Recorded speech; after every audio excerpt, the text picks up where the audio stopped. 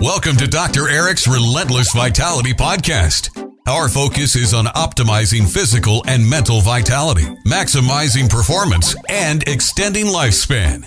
Dr. Eric is a licensed physician with a wealth of expertise in age management and preventive medicine, whose goal is enabling his patients to stay young, feel their best, and enjoy a higher quality of life.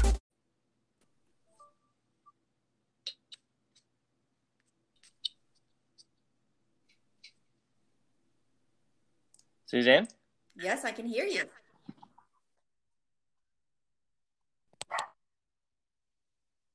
I'm looking to see if you can. Oh, let me see if I can fix my camera. Hang on.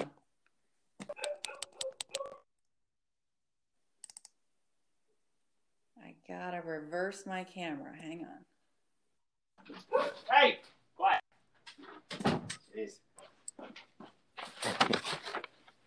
I can see some furniture. I know. I gotta reverse my camera. Can you hear me? Yep. Yeah, I've done a lot of these on the videos, and this one on the phone is a new one that I found out it's good for sharing on multiple platforms. So I've only tried it on one or two other times. So trying to have a backup just in case. How do I get it to reverse?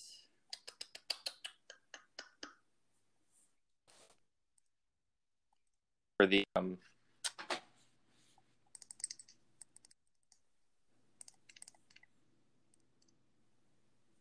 should be you see like a little box at the bottom, or I'm not sure if you see what I see or not, but nope.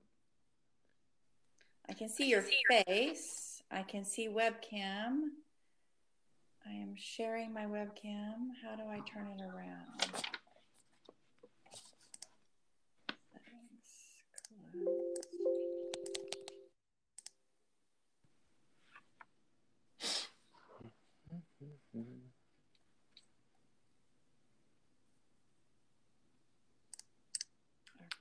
You see there's no video button on your end. Control panel. Let me see if I can figure out. Camera. It also sounds like it's using both my phone and because I'm getting a lot of feedback on my sound. Oh, that could be. Well, we could just do the phone if you want, if you can't get the other thing to work. Do we have are we time crunched? No. I was going to ask, that was one of my questions for you is how much time you have. So I mean, I can do this, which is ridiculous, but I could do this. Let's see if I can figure this out.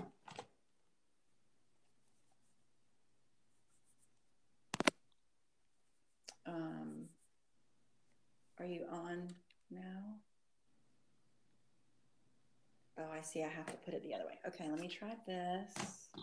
There's got to be a way. This is silly. Yeah, usually there's like a little camera button. Yeah, like it says video at the bottom. I don't know if yours the screen's the same as mine since I'm the host. At the bottom, if I move the mouse around, it'll say mute, audio, video, all this kind of stuff. You might not have that. I do not. Show me your you have all you see right now is still furniture. Well, now I don't even see that. It just has a blank space now with your name.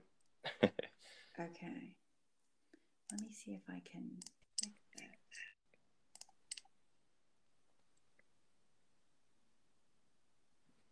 that. Let's see. So it says nobody can see it. Click the camera icon to share your webcam. So I'm clicking the camera icon.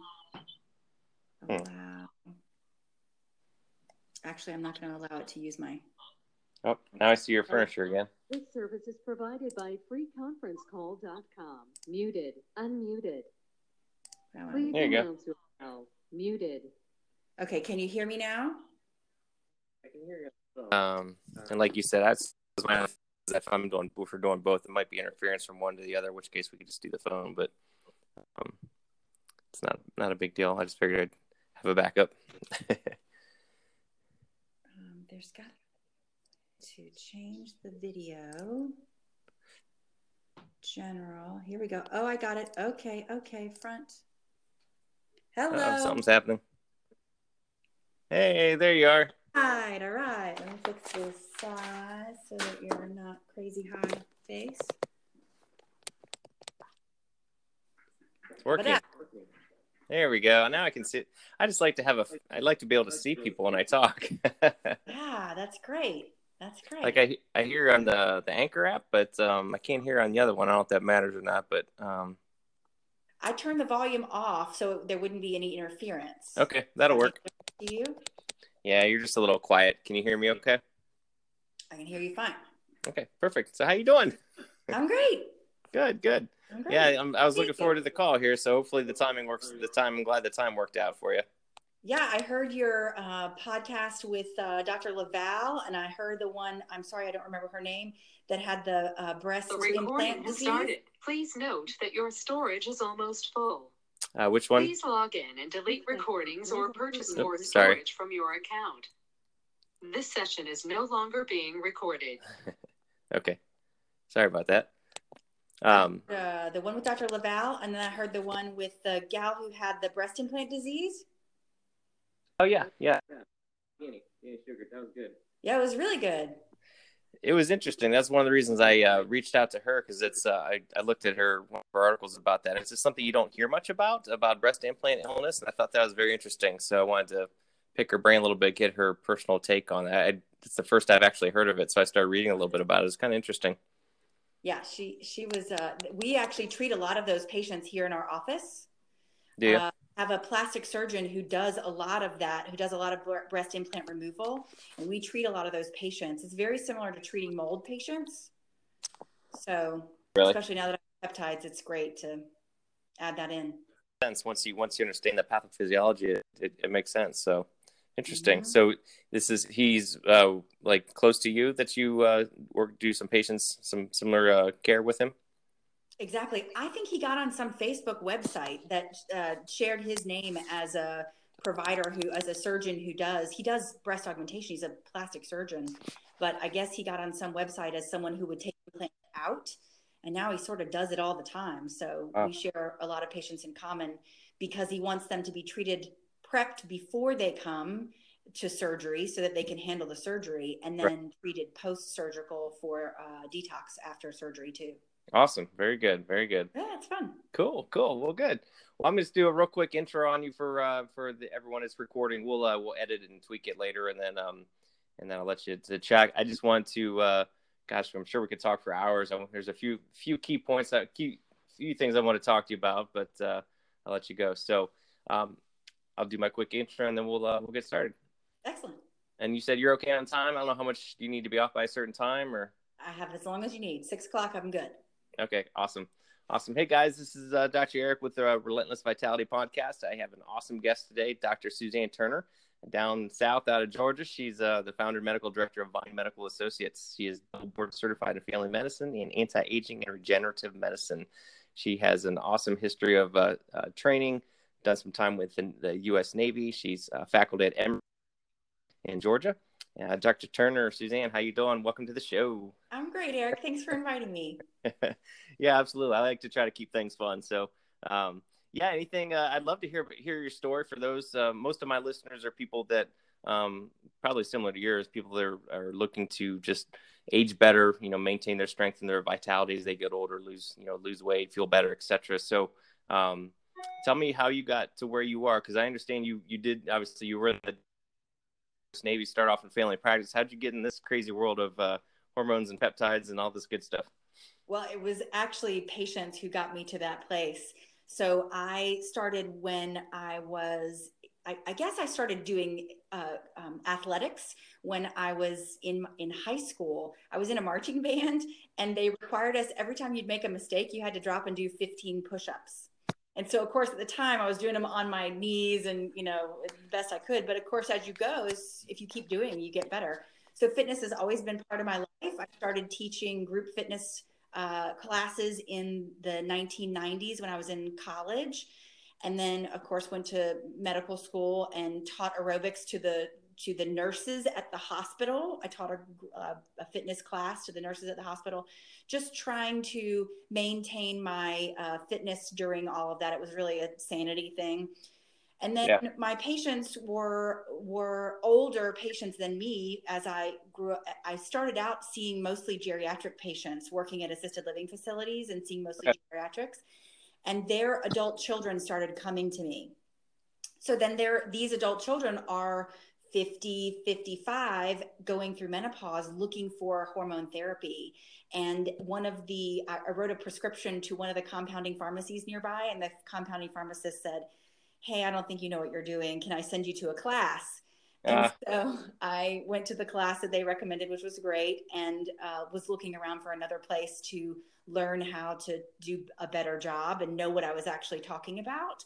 And so went through the A4M fellowship and board certification, and then then I injured my hip. So I had been a runner and mostly cardio person for all that time. Okay. And then injured my hip because I hadn't been doing a great job of keeping my glutes strong, and was looking for a way to fix it so I could go back to running, and started doing some weight training, which was part of my fix. And then heard a talk on pegylated MGF, and thought that might be my salvation for my hip. And it was part of the therapy for my hip, but also introduced me to lots of bodybuilding. And that's where a lot of my interest is. Awesome. Cool. Mm-hmm. That's a good start. That's usually how it goes. It's like some kind of personal story or injury or something like that. Mm-hmm. Exactly. So tell me, so your practice there, it sounds like I remember hearing one of your talks on the IPS lectures. I did the whole lecture series. I know you did a bunch of lectures on that. Those are awesome. So a lot of your patients, you kind of stumbled into. I remember, I think one of the lectures you talked about how you had some, so especially like some of your autoimmune patients who were really complicated, and you're like, what the hell is going on? And now that's probably, you see a ton of that. So now you've kind of mastered that. So have you seen an evolution in the patients that come to you? Is it still kind of, do you keep them separate, the hormone anti-aging and the family practice, or is it kind of merged together? How do you do that? Well, I have 3 nurse practitioners who work for me, and they primarily they also are all board certified anti-aging. So they do all hormone therapy. We do a good blend of the two. It gets more difficult when you add peptides in. I think it's difficult even just doing hormones, because it takes so much time and attention and individual, personal care to do hormones. And a panel of blood in our office might be 80 labs. Yeah. So to sit down with someone and explain to them, it's way more than a 7-minute office visit. Absolutely. So it does take quite a bit of time. They do take insurance, and I have a different model that I follow for caring for patients. So just trying to give myself more time so that I can attend to exactly what patients will need. They see fairly low number of patients per day, considering they're doing a lot of anti-aging therapies, but they will see patients back on a frequent basis, where I'll see you for 2 hours and I might see you again 2 months from now, and then see you again a couple months from now. The plan will get implemented. We'll make adjustments as we go. Right. Absolutely. Awesome. So, like I said, there's a lot of things I'd love to pick your brain and talk to you about. Some things I've learned more going through, especially in the world of peptides and hormones. But I guess and you probably get this a lot too. I definitely want to talk. I know you do a lot of autoimmune, but I guess for my patients, what they are all interested in, I don't have a lot of autoimmune patients per se. I'd say most of my patients are, I guess their biggest complaints, if I want to pick to talk about, is one, obviously, losing weight. How do I get rid of the fat? Number 2 is like tired. People are so tired and fatigued all the time, and it's multifactorial. Those are probably, and then the third one is probably like neuro. You get the people that are,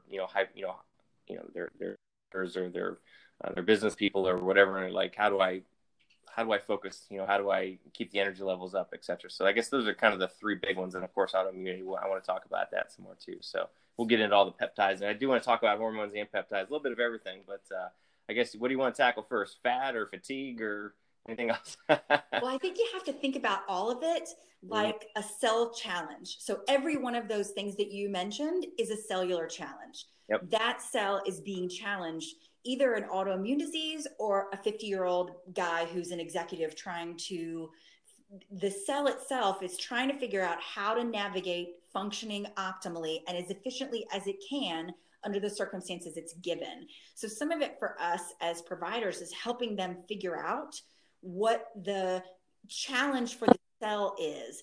And keeping in mind that a brain cell is a little different than a liver cell, is a little different than a heart cell, than a muscle cell. And so the way to restore optimal, the optimal vitality or efficiency in the cell may be different depending on which cells you're trying to address. Right. All cells need fuel source. All cells need nucleus and mitochondria to communicate, and they need to not be attacked by environmental toxins. So you have to look at all of those factors. That's why my initial consultation usually takes 2 hours, and we specifically order labs on patients that are different depending on which patient we see. So you're trying to figure out what is causing the lack of cellular efficiency. Sometimes it's just the fact that the patient is 50, it's over 40, over 35, right? We know that hormones, right, growth hormone, testosterone, estrogen, progesterone begin to decline, melatonin as early as age 35. And so some of it is just a decline in hormones related to aging. And there are specific things we can do to address those things. There are lots of lifestyle things we can do, as you well know. Any of the activity we do, and like I like to say, muscle is the currency of aging. So if you're doing resistance training, you are building your endocrine system to be able to handle the cellular difficulties. It doesn't even have to be hard resistance training. This is the newest sort of, for my own exercise, what I'm learning is I don't have to do a HIIT workout in order to get a good, in fact, sometimes that's more of a challenge on a body that already has some physical challenges for whatever reason than higher weight, lower repetition, short course activity. You sometimes will get a better result and improve your cellular efficiency if you're not pushing that hard. So depending on how many hours you work, or I like to follow their heart rate variability and see, that's a really good general marker of how well they're doing. I like to follow their libido. I think that's probably the simplest way to follow cellular efficiency. That's a really, in the office, ask them the question, how's your libido? Because right, a cell under stress is not going to be interested in reproduction. Kind of simple. So that's a simple way to figure out, that's not just related to libido, to testosterone levels. It can be related to cellular stress. So then we also talk a lot about what are they doing, what's in their environment that may be causing them problems. And personal care products, of course, are part of the problem. If their house has some sort of water damage, of course, we're going to see that be a problem. In the South, you're in Florida, right? So you're not. Yeah, I'm in Ohio. Ohio, yes. I heard you say in Canton. That's right. But you're from Canton. But the folks that are in Florida, that's where we go to the beach. When we're from Atlanta, we go to the beach in Florida. Right. And so the toxins from the fish around the Florida coast, it's real. Yep. We're not kidding around. And I have a patient right now who's really suffering with that probably Cinqueterra toxin from a clear exposure that she had. So, and this is a very vivacious, active young woman who has really had a big physical insult. So you're looking for what physical insults, even as simple as I have a young man in his 20s with a nickel allergy that we forgot about until he started having finger eczema show up. And when we got rid of his retainer his permanent retainer that he'd had in place, because we remembered at some point in the conversation of asking lots of questions, he had a nickel allergy. We took away his retainer and wow, his eczema cleared up. He says, wow, so weird. My fingers are tacky. They'd stick to everything where they didn't before. So some of it's just being Sherlock and asking questions. For those patients that we've had lots of trouble. So where peptides came in for me was where patients have had a lot of trouble for a long time. And all of a sudden where I couldn't fix them before, I couldn't make an impact on their cellular efficiency. All of a sudden I actually can see things giving them enough energy to get back to doing what they were doing before, so that all their lifestyle things actually work. And that's what was so exciting, probably what drew me most to peptide therapy. Now, of course, my executives, my athletes, I'm using them in those patients because I know they're effective. But for my patients who really were a struggle, and they were struggling, and none of the things that we typically would do, fixing their gut and changing their environment, none of that really helped. Now, when I can improve their cellular efficiency by addressing specific ways that the cells communicate, either nucleus to mitochondria or between cells in autocrine paracrine fashion, now I actually see their bodies improving. I see their health restored. It's an effect where before I didn't see that. Yeah, that's awesome. Yeah, I think on one of the lectures, I don't remember if it was you or Bill Seeds who mentioned that. We were talking about, I think it was fatigue, and like somebody had asked a question about cortisol and measuring the cortisol curves and the 4-point cortisol test. And he's like, don't worry about that. You treat the cell, don't worry about that stuff. And, treat kind of what you just mentioned, you treat the cellular function. So I kind of took that to heart, and I try to really dig into that with most of my patients. I don't spend quite as long as you do. I'm a little bit kind of a different setup, but I'd like to, like you said, it's usually mostly in the history, but I was a place for testing. You do a lot of extensive tests. Do you do many, extensive hormonal tests or GI testing, like with Genova and things of that nature? I'm sure it depends on the clinical scenario, but what's your approach to that? If I could get a hormone saliva panel and a GI map or the Genova GI test and a NutrAval or some sort of organic acid testing on all of my patients, it would be a ton of work for me, but I would really feel like I had a better concept. When you use peptides, it's on some level, it doesn't really matter because you're addressing the cell. But if they don't have enough B vitamins to help them detox, then it doesn't really matter what the cell's doing, because you can't, do you know what I'm saying? So there is sort of a middle ground there where you have to address their environmental toxins, the exposures they have, so that you're actually getting them better in the long run. Yeah. I don't know how it is down there in Georgia. I know here in Ohio, patients, unfortunately, they're very price sensitive. So a lot of these tests, they're very costly, and they're not covered by insurance, or at least a lot of them are. Some of them are, but so it's difficult. So a lot of times I'm just doing the basic lab testing and just really trying to answer, get a good history and kind of go from there. But, I say, I'd like you to get this test. So, doc, I don't want to pay, so it's one of those things. Yep. But so I agree with you, though. I would rather them pay for therapy than pay for diagnostic testing. I mean, I'd rather if it's a difference between the same price and they can choose to pay for getting better or pay for a diagnosis.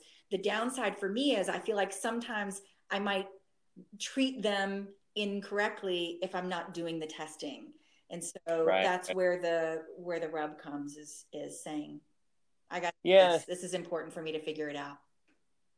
Yeah, and you're right. And sometimes it just takes a therapeutic trial of something, right? I mean, I think I learned that the hard way. I think I emailed you that months ago. I had a patient who just wasn't responding to, GHRPs, and it was that whole, you got to treat the inflammation first, do a trial of that, and then kind of, that's back when I learned about that. And I thought, so sometimes, like you said, you just have to try something and then tweak and kind of modify as you go. Because if you're increasing that cellular efficiency before you're decreasing the inflammation, now you're just creating more reactive oxygen species and making the whole system worse.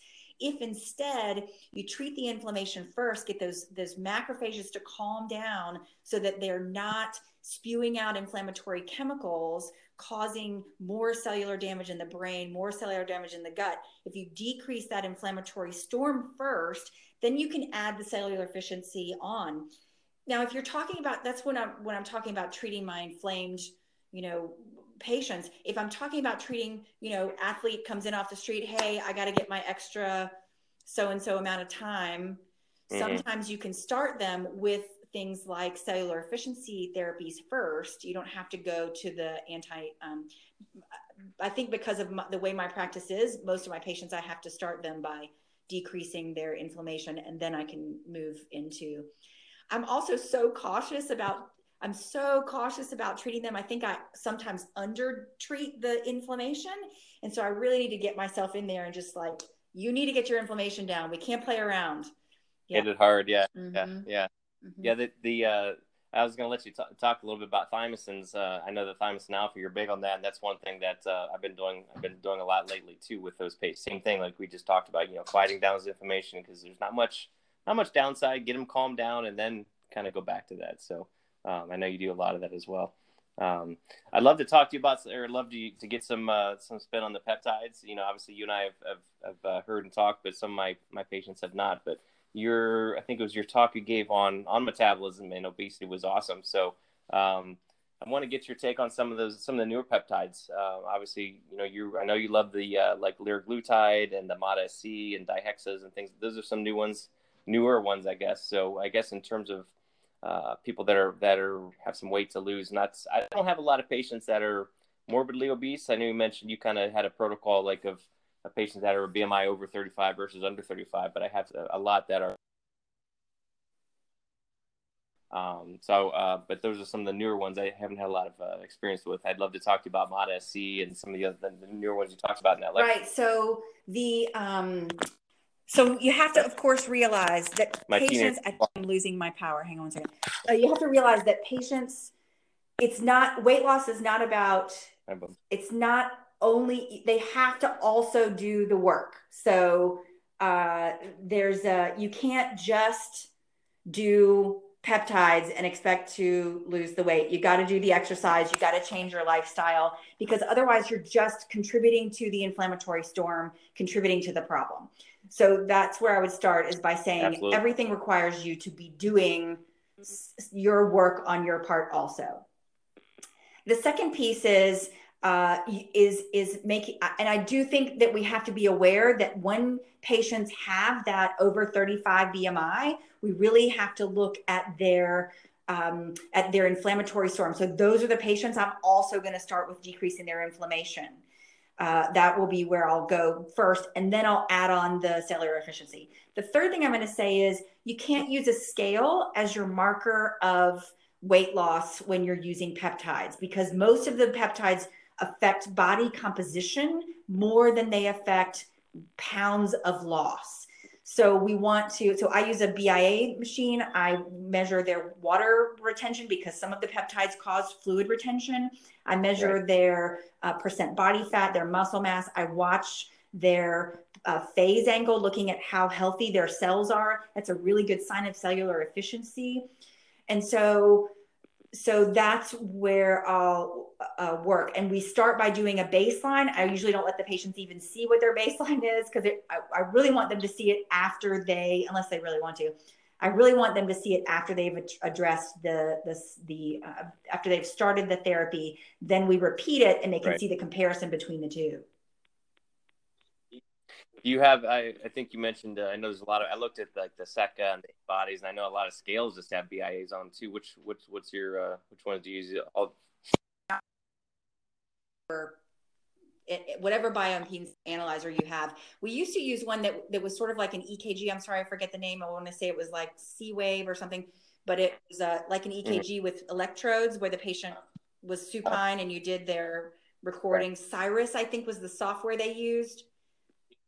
I think because that's been around for a long time. Right? I think. Yeah, and the reason we switched over to the Seiko was because it's fancier. It looks better. I really liked the printout that they use, and so we switched over to the Seiko. Yeah. Awesome.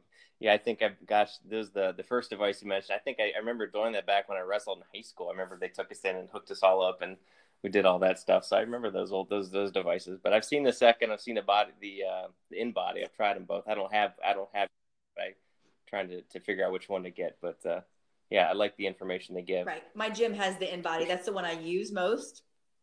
But the one for my own use, I use the in-body. But the one we have here in the office is the Seika.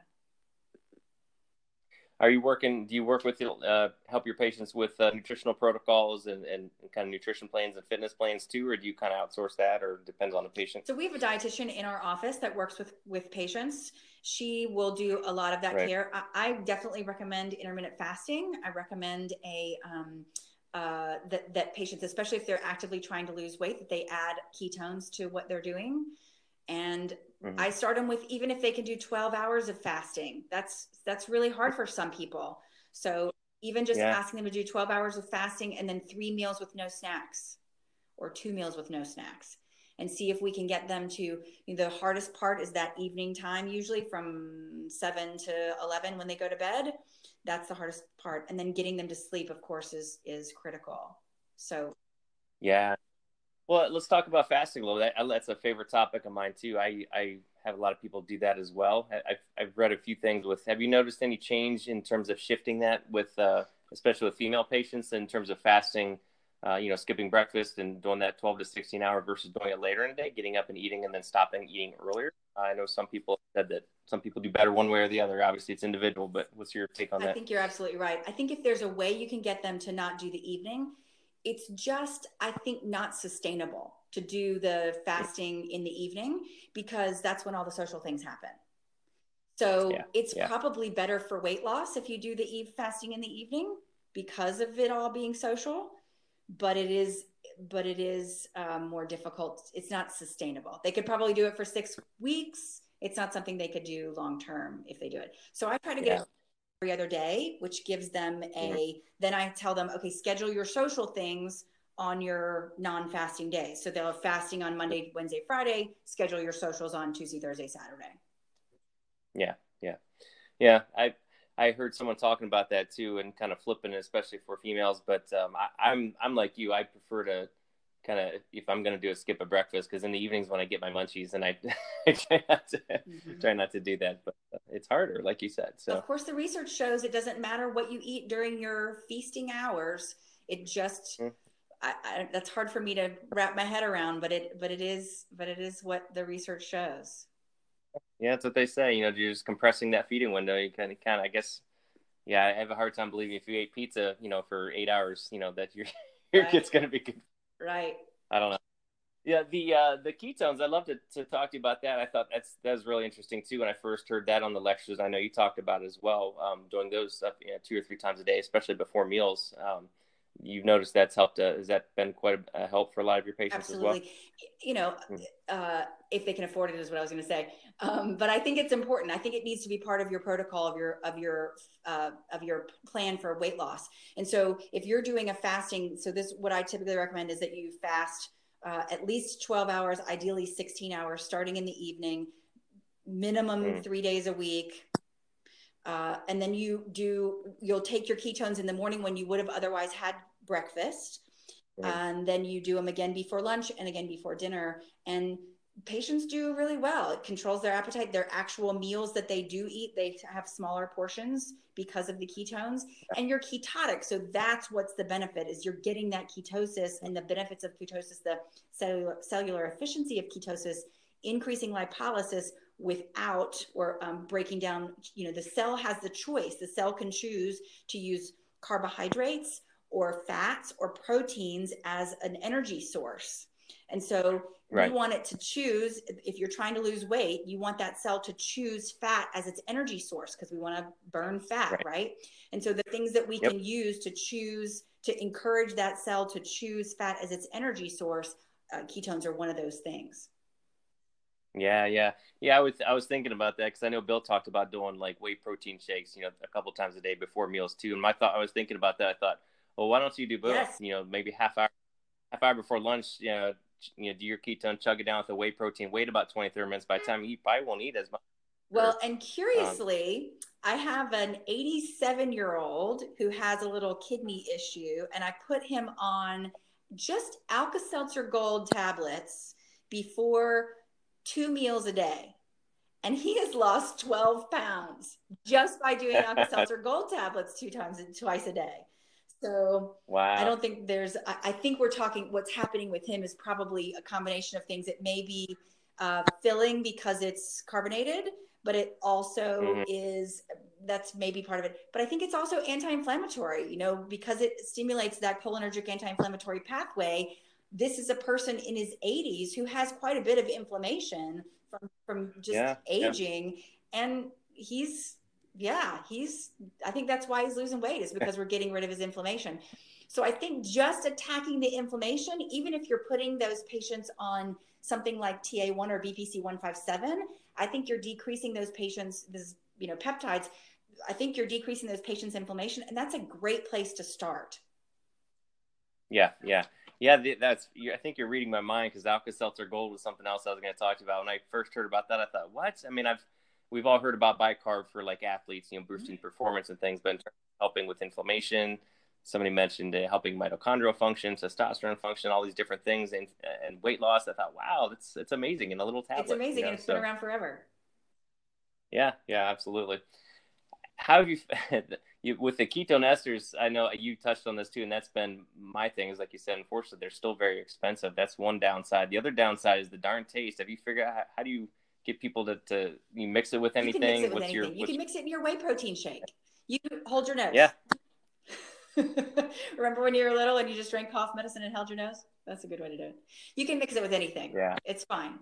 That's kind of what I've done in the past because I've tried it too, and I've just mixed it with water like Bill does, and then I've mixed it in other stuff too, like you said, put it in a shake to dilute it. You can still taste it a little bit, but it's not too bad. But hopefully they'll get some competition and it'll come down in price a little bit, but we'll see. It's not bad. If you're just doing 5 grams 3 times a day, even if you just do 5 grams once a day, you're getting benefit. You're getting the anti-inflammatory benefits. Right. So it's worth doing. But even if you do 5 grams 3 times a day, the cost is not bad if you spread it out. And they do bulk pricing, so it's very reasonable. Right. You use Ketonate or HVMN. It's doable, especially if you're trying to lose weight. What is your goal? If you don't lose the weight, you're probably going to have trouble with a lot of other problems and be spending money in lots of other places that aren't as good for you as ketones. Yeah. What's your take on metformin? Do you use it in many patients for? So I just got an article today that that Dr. Seeds got from Carl Lenore that's talking again about I'm not a fan of metformin. Mm-hmm. I've always not really been a huge fan of it because before I really knew anything about it, I had a lot of patients who had diarrhea. I didn't see any weight loss, and the research proves that there really isn't a lot of weight loss with it. I know that there's the longevity data I've read. It's very interesting, but it's always stuck in my craw that it interferes with cytochrome 1 in the mitochondria. So it's always been like, I don't really want to hurt my mitochondria because that is what I use as my energy source. Right. If you're coming to me saying you're fatigued, I know something's happening in your mitochondria. Right. So why would I want to interfere with mitochondrial function in any way? Right. So, yes, it's free at Publix. Is that a reason to use it? Now that they've come out with liraglutide that's easily accessible to most people, that's a really hard one to pass up because it does its effects are very similar to what metformin does. However, it doesn't affect the mitochondria like metformin does. Right. So why would I choose something that hurts my mitochondria? Right. That's always been kind of the debate, and that's kind of where I've been thinking about that too. I'm thinking, there's better things. Yeah, I know metformin's cheap, but if there's a better way to do it. I know you're a big fan of liraglutide and GLPs. Are you using them a lot for patients just for inflammation, metabolic dysfunction, and weight loss, even if they're not diabetic? I mean, obviously they could be insulin resistant, but if they're kind of borderline or they just more, if they're not flat out pre-diabetic, are you using that? Sounds like you're using that quite a bit in that realm. Absolutely. As well. And I'm using it in my patients who, for other reasons, I might get back a CT scan that shows white matter disease. Mm-hmm. For my patients who have heart-related problems. Anybody whose BMI is greater than 25, who has one of those things also, I'm going to approach the idea of using it. Anybody whose adiponectin is low, anybody whose fasting blood sugar is greater than 84, anybody whose, of course, A1C is greater than 5.4. If any of those things are off, I'm probably going to ask them to consider using liraglutide. Also, that elevated reverse T3 is another good marker of mitochondrial function. Mm-hmm. And so I might add that liraglutide for them. Right. And then do you have like a tiered approach? I know you mentioned, you talked about some of the other things in terms of helping kind of jumpstart patients, whether it's amlexinox or tesofensine or MOD-SC. So do you have like a tiered approach? If they're really in bad shape, you kind of hit them with everything they got? Obviously, depends on. So here's the hard thing. I would love to try tesofensine. I haven't been able to get it. Can't get it. Yeah, it's on so back. I've never tried it. I've never prescribed it. I've never tried it. Yeah, I haven't either. I tried prescribing it a couple weeks ago, saying, they're on back order, national back order, apparently. Right. Wow. But so I have seen, I have a male patient that I used tesamorelin in. Mm-hmm. Again, got to follow the BIA, because this guy lost 20 pounds of fat in about 6 weeks. Wow. He only lost 10 pounds on the scale because he was working out with a trainer and began to put on muscle mass.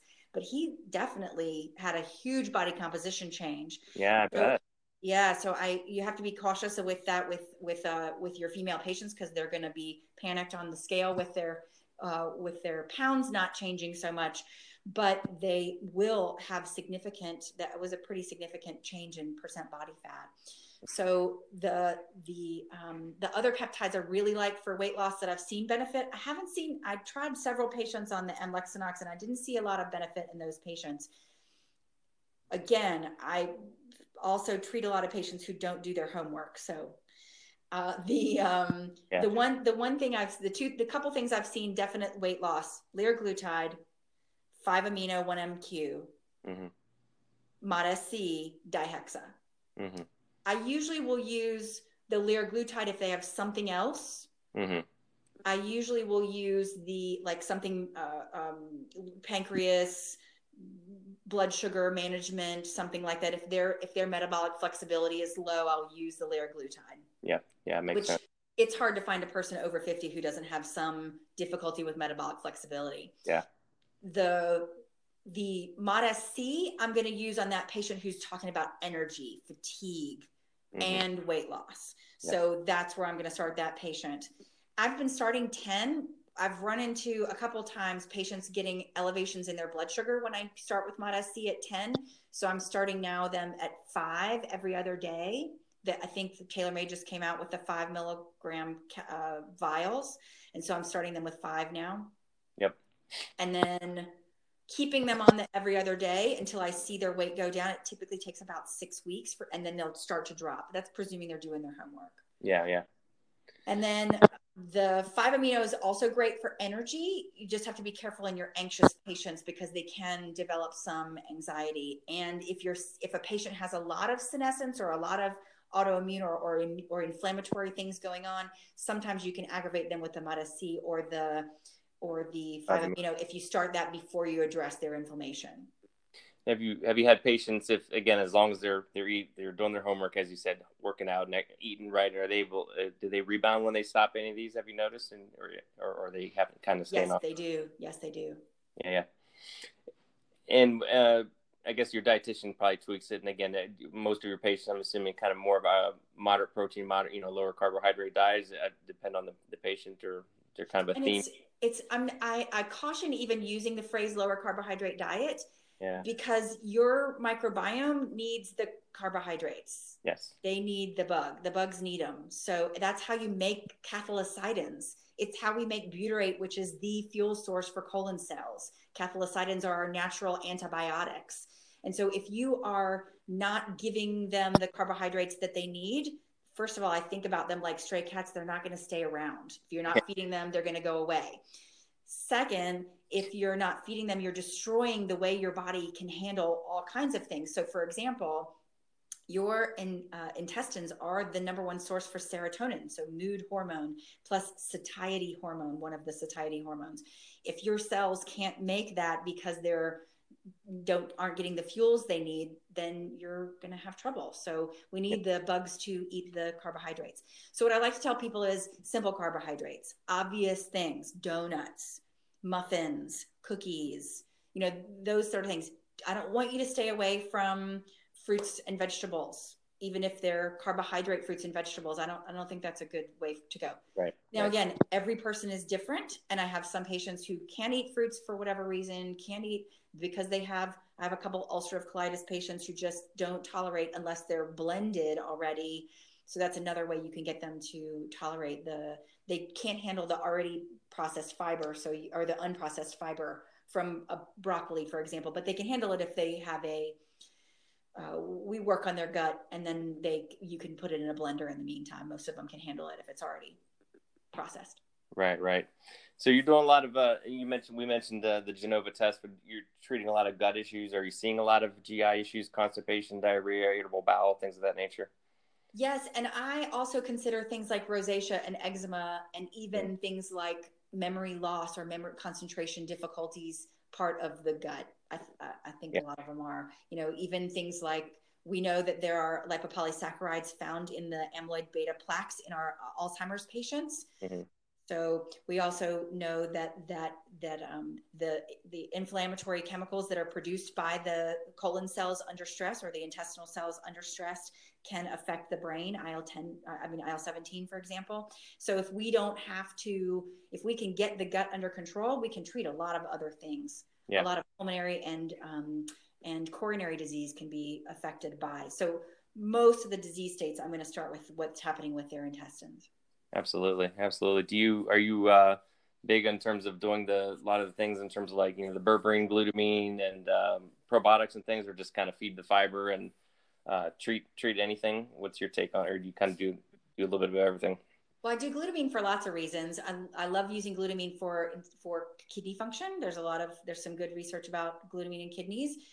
Although more, if I can, I'm starting to use pentosan for that chronic kidney disease, and seeing some good improvement in their creatinine. That's pretty good. That's kind of exciting. But the glutamine, I'm using that pretty consistently. Mm-hmm. The other thing I use, yes, berberine, if I think there's some sort of infectious component, or if there's a blood sugar component, I'm going to probably use berberine, mm-hmm. Alpha lipoic, something like that. And then aloe, if I can get them to do aloe or marshmallow root. There's a lot of those combination products we like. Designs for Health makes GI Revive, Orthomolecular makes GlutaShield. Yep. Whatever. Mm-hmm. Yep. I've tried the GlutaShield for myself. What did you think? It was fine. I didn't really physically notice much, but it seemed to be okay. I do glutamine a lot myself. I've had issues with not some gut issues in the past. I've done a bunch of tests on myself just to try them, and sure. I've had issues on, not to get gross here, but I've dealt with some constipation issues through the years. That's why I have a hard time with cutting out the carbs. But even when I load back up sometimes, so I've done a bunch of different tests and tried different things just to see how they work. You ever done the Viome test? Have you ever used that? Or did. Mm-hmm. Yeah, that's an interesting. It's mm-hmm. a cool little system. Their apps are pretty interesting how they have it kind of everything broken down. I did that on myself just to see what it showed. Right. My husband and I did the same. We have some sort of tomato virus so we're supposed to avoid tomatoes, but we don't. Yeah.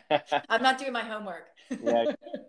Well, yeah. One of mine on my Viome says something about some virus found in blueberries. So I thought that I'd never heard of that, because I love blueberries. I eat a lot of them, but so I'm like, I'm going to try and see. Have you done much stuff with, I guess, two other, in terms of, I know everybody was asking me a lot about peptides. That's why I want to ask you specifically about some of these peptides, because that's what everybody wants to hear about. But I love talking. Everything we've talked about so far is spot on in terms of what I'm interested in, and been awesome. So thank you.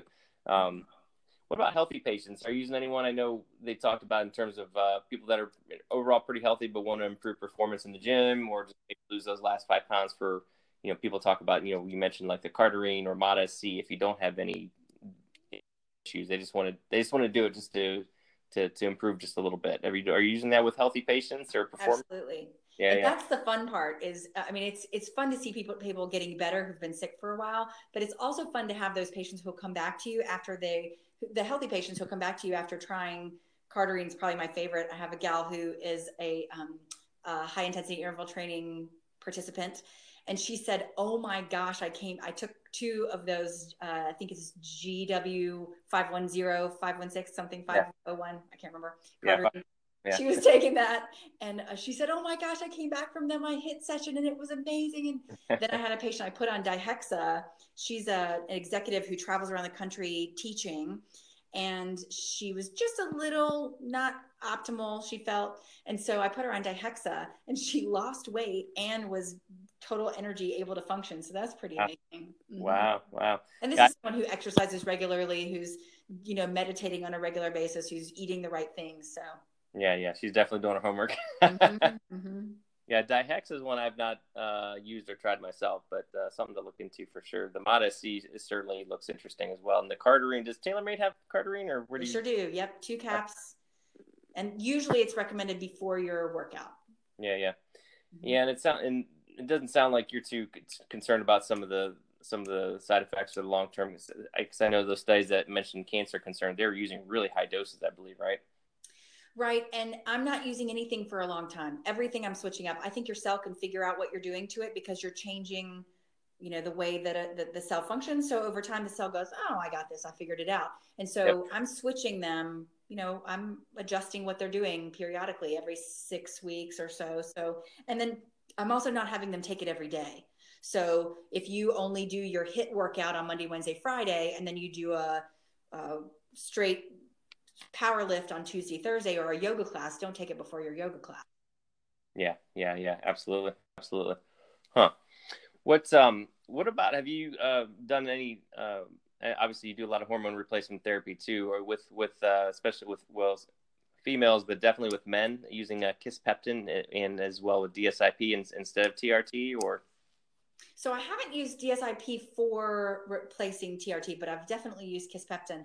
I have a couple of young men who have used anabolic steroids for many years and have now gotten to the point where they're not functioning anymore. Yeah. And so using Kisspeptin, you can get them to kickstart their system back to functioning. I haven't been able to get them off of it permanently, off of Kisspeptin permanently. So we'll do a 6-week rotation, and then we'll do something else, and we'll come back to it. I use the growth hormone secretagogues for that also, because they increase LH and FSH production. And so you're increasing the body's own natural. So I'm kind of killing 2 birds with 1 stone by using growth hormone secretagogues. Yeah. Because I'm getting their growth hormone up, I'm getting their sleep. Well, that's 3 birds. 85 birds, because I love that. I love that peptide. And because you're getting them to have better deep sleep, you're getting their testosterone up, you're helping them with lipolysis, you're slowing down, you're reversing senescence. These are great. Are you using a lot of Clomid or HCG, or not so much? So I usually will start with Clomid. It's free at Publix. So I will usually start with Clomid because it's available, and I can do it in a couple weeks. And it depends on how quickly you want to get better. And, Clomid's going to take several weeks to see a change versus, have you seen it be faster than that? No. Slow. Yeah. So I like the Kisspeptin for that reason. And then you can switch them over. And if they have problems or side effects, you can use something like the GHRPs or GHRPs. You can use the DSIP, but I haven't seen it be consistently effective for that. So I haven't used it for that, for testosterone specifically. Right. Yeah, I haven't either. And I was curious about the Kisspeptin in terms of how long, because I know some people have mentioned concerns. I've read some things about, can it affect, I don't know if it was atherosclerosis or blood pressure or some other concerns about long-term use. So that's why, and I posted that on the forums a while back. I haven't heard much about it, but that's always. I'm a big fan of 6 weeks. I think that's a good length of time for people to try things. Yeah. It usually ends up, if I say 6 weeks, it usually ends up being 2 months, because sometimes they'll buy 2 vials and they just use it up. If I said 3 months, it would end up being 4 or 5. So if I say 6 weeks, they're probably going to do 2 months, and then they're switching to something different. So we'll attack their system from a different angle. And then usually through that rotation, there's probably 4 or 5 things we can rotate. Through that rotation, we'll find something that they're going to respond well. And then we can do that, put that in a higher rotation than we do everything else. Yeah, absolutely. Do you have any little tricks you've used for sleep? I know a lot of people, myself included, have had sleep maintenance insomnia. No problem going to sleep, but waking up, multiple times, or waking up at 3 a.m, not going back to sleep. So what's any things you've encountered in that realm? Well, of course, there's the homework. You got to make sure that you're not doing too much sugar before you go to sleep. And the biggest culprit is alcohol. So we've got to make sure we're limiting alcohol. That's probably our biggest problem. The second thing is environment where you're sleeping, and our partners. The same thing happened to me for a long time. My partner was, my husband was snoring. And so we got his snoring fixed. Hallelujah. And it's wonderful. But there's a couple other things. I really, really love melatonin. I know that sounds crazy because people have been talking about it, but I love the sustained release melatonin. That's where I've seen so much benefit. If I can get patients to do that sustained release, they really do well. But then I'm a big fan of using the growth hormone secretagogues, because you're going to get, if you use the growth hormone secretagogue and you do the sustained release melatonin. We also use if you're doing things during the day, obviously doing things during the day, L-theanine, chill pill, meditation, mindfulness practice, contemplative prayer, whatever your preference there is, so that you're making sure that you're keeping your cortisol levels lower during the day. I have an energy healer that I work very closely with and refer a lot of patients to see myself. And she's wonderful and is very helpful in getting those sort of cognitive dissonance problems resolved. Then you can getting you to sort of let go of the outcome, so that you're not tied to what's going to happen. How am I going to that's where a lot of people have trouble. That's what wakes me up in the middle of the night is, oh my gosh, what am I going to do in Eric's podcast? So, right.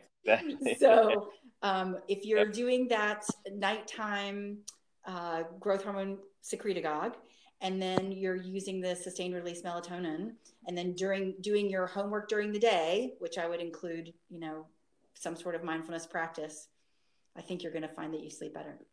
Yeah, that's awesome. That's one thing I've struggled with personally, and it's really cool about the energy healing. And I try to do some mindfulness meditation in the morning and the evening, and I sleep. And of course, everybody gets mad at me because I crank it down so it's really cold at night, and everybody you have to. Optimal sleep temperature is 68 degrees. Yeah, hear that? Yeah, my teenager's in the other room. He's always yelling at me. He's like, "Dad, it's so cold in here." I'm like, "I like it cold. It helps me sleep." Yes. Especially if you are doing resistance training on a regular basis, you're just going to have a higher body temperature. My Aura Ring is, high. I have a high temperature. And so you just have to realize that you're running at a higher body temperature, and your optimal sleep temperature is about 68 degrees. Yeah. So what's your fitness routine look like, you personally? I do a HIIT class Monday, Wednesday, Friday. I do I just started this is my third session yesterday with my powerlifting class. Oh yeah, cool. Three just last week and this week. That's been really fun. And then I usually will run 3 or 4 miles on a Saturday or Sunday with my dog. Yeah. Awesome. Very good. Yeah, I know I was going to ask you that because I know obviously a lot of women respond well to high intensity, where a lot also are not so much and do more of the walking, slow kind of thing. So it kind of varies. But so the powerlifting, what are you doing? Are you doing a lot of Olympic lifts or deadlifts and a little bit of everything, or what do you guys doing? I just started, so I'm working on my form, and I did this because I keep injuring myself in my high intensity classes, right? A little competitive, and so I push myself harder than I probably should, and I'm injuring myself in my class. I'm also doing growth hormone secretagogue, so my muscles are pretty strong, my tendons are less. So I'm on the BPC, taking my BPC, I'm taking my TB4. Trying to keep those, but I'm trying to switch it up a little bit so that I'm not at as much risk. And the trainer I have, who's really great, the trainer I have for my powerlifting is great. She's really changed the way I do things. So, So far, all I've done is bench press and deadlift and squat. We did a whole class that was just squats. It was great. Yeah, it was a challenge and we started with a Smith machine and kind of gradually increased to a back squat. She was amazing. She's terrific. It's just a little, bro gym around the corner from here called Roswell Barbell. It was great. Both of the trainers in there are amazing. That's awesome. I'm glad to hear that, because I see a lot of people that unfortunately are thrown in. They get 10 minutes, and that's why, especially with CrossFit and CrossFit, so many people get injured because they're not taught the right way to do it. So sounds like they're doing it the right way. She's doing great. You look at them, you're like, oh, it's a squat. That's easy, but there's a lot to it. There's a lot. And if you look, so I belong to a Facebook group called Barbells and Ponytails, And love it. If you see a lot of the before and after pictures, there's a lot of before and after pictures where the girl is, this is my running picture, this is my weightlifting picture. And you see the difference, and they look so much better in the weightlifting picture. You know, they have the hourglass shape they're looking for. They're much more fit.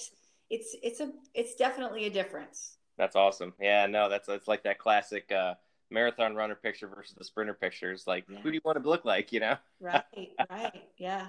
And, you know, if you're doing the powerlifting, you're doing fat burning. So that's part of what you have. And when you're doing things like running, I see a lot of sarcopenic runners who have a fairly high body fat because they're eating sugar all the time. You know, one of my marathon runner patients she has a cheesecake in her refrigerator all the time. She's just eating.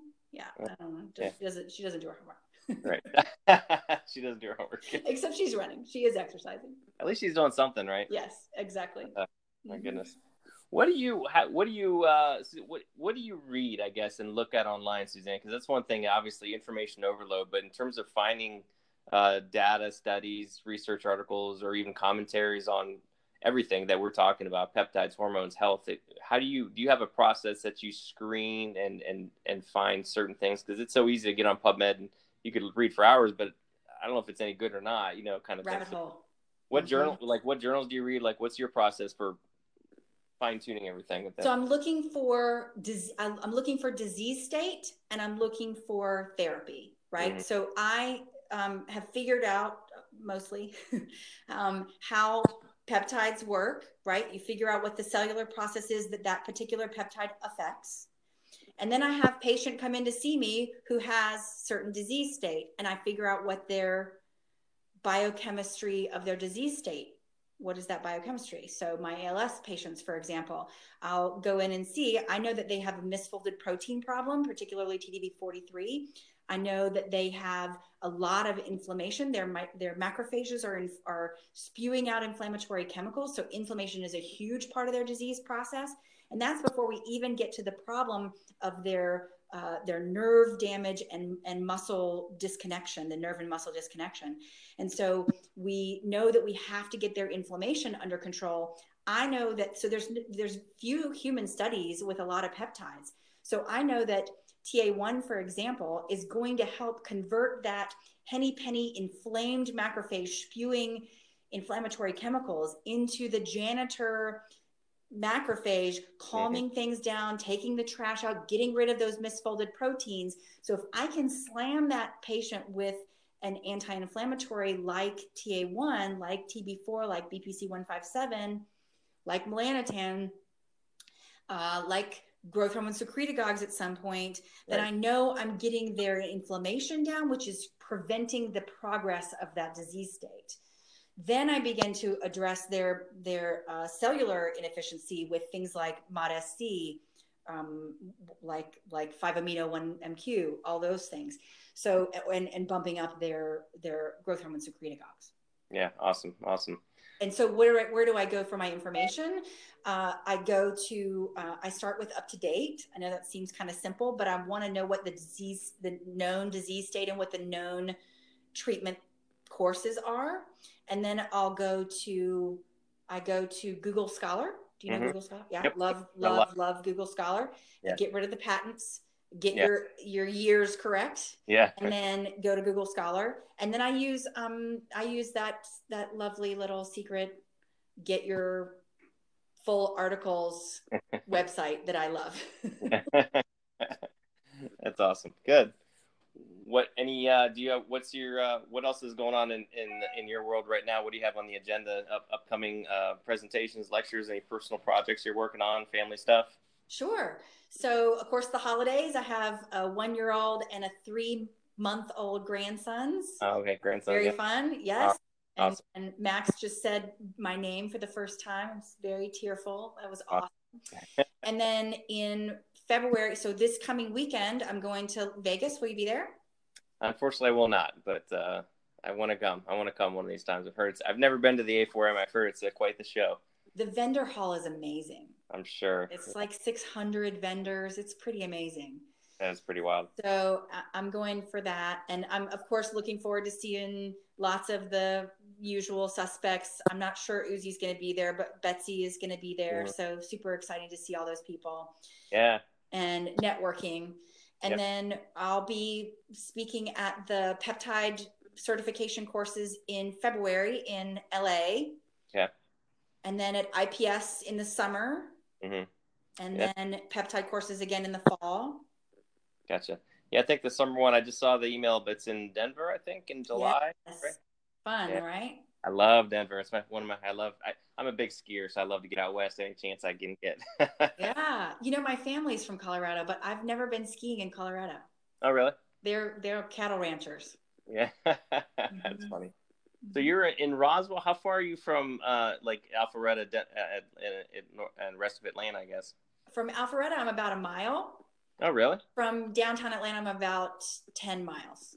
Yeah, so about an hour and a half in traffic. Yeah. Yes, you got it. You've been here, apparently. I've been there. My best friend, he's a college buddy. He lives in Alpharetta. He's been there for a long time, and I've been with him in that Atlanta traffic a few times. But yeah, he lives in Alpharetta, so I was down. I don't get to see him as often as I would like to, but gosh, if I ever get down there in the future, I'll have to let you know. It's fun. Yeah. You just have to pick your travel time. Yeah, pretty much. Excellent. Any non-medical stuff you're reading right now? Any good non-medical books you've read? I like to read. I always like asking people what they're reading. So I finished reading Educated, which I loved. What a great book.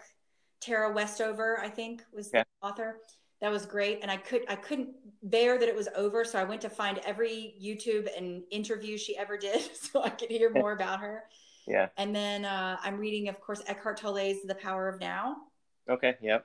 Mm-hmm. That's a good one. Yeah. Mm-hmm. Awesome. He reads the audio. I say read. I listen to it on audiobook. Audiobooks, yeah. So yeah, he reads the audiobook and his voice is great. Awesome. Yeah, I try to mix it up too. I listen to some audiobooks and read some books. I reread a lot of books that I've had that are just good. Like I'm rereading The Slight Edge. That's a good one. It's just more of a personal development type book. What's his name? Have you read, I'm blanking on his name now, The 48 Laws of Power or The 48 Laws of War?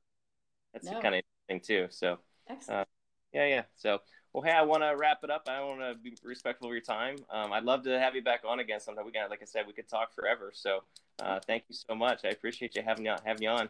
My pleasure. It's great to talk to you, Eric. Take care. Yeah. Look forward to the future. All right, bye.